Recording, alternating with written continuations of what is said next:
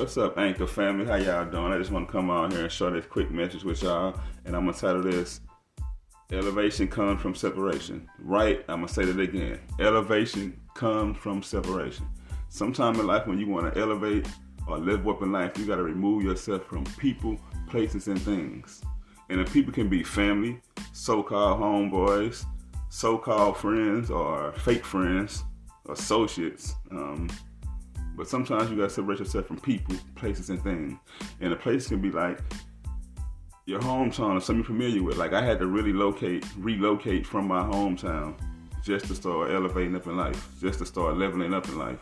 And sometimes things can be like the things in the hood. Like for us, like I said, I don't do street activities no more. I don't sell drugs or do anything no more. So that's one of the things I had to separate myself from. So now everything I do is legit. So I just want to say this: to elevate up in life, to level up, sometimes you got to separate yourself from people, places, and things. Because it can be like the people, the place, or the things can be the things that are hindering you.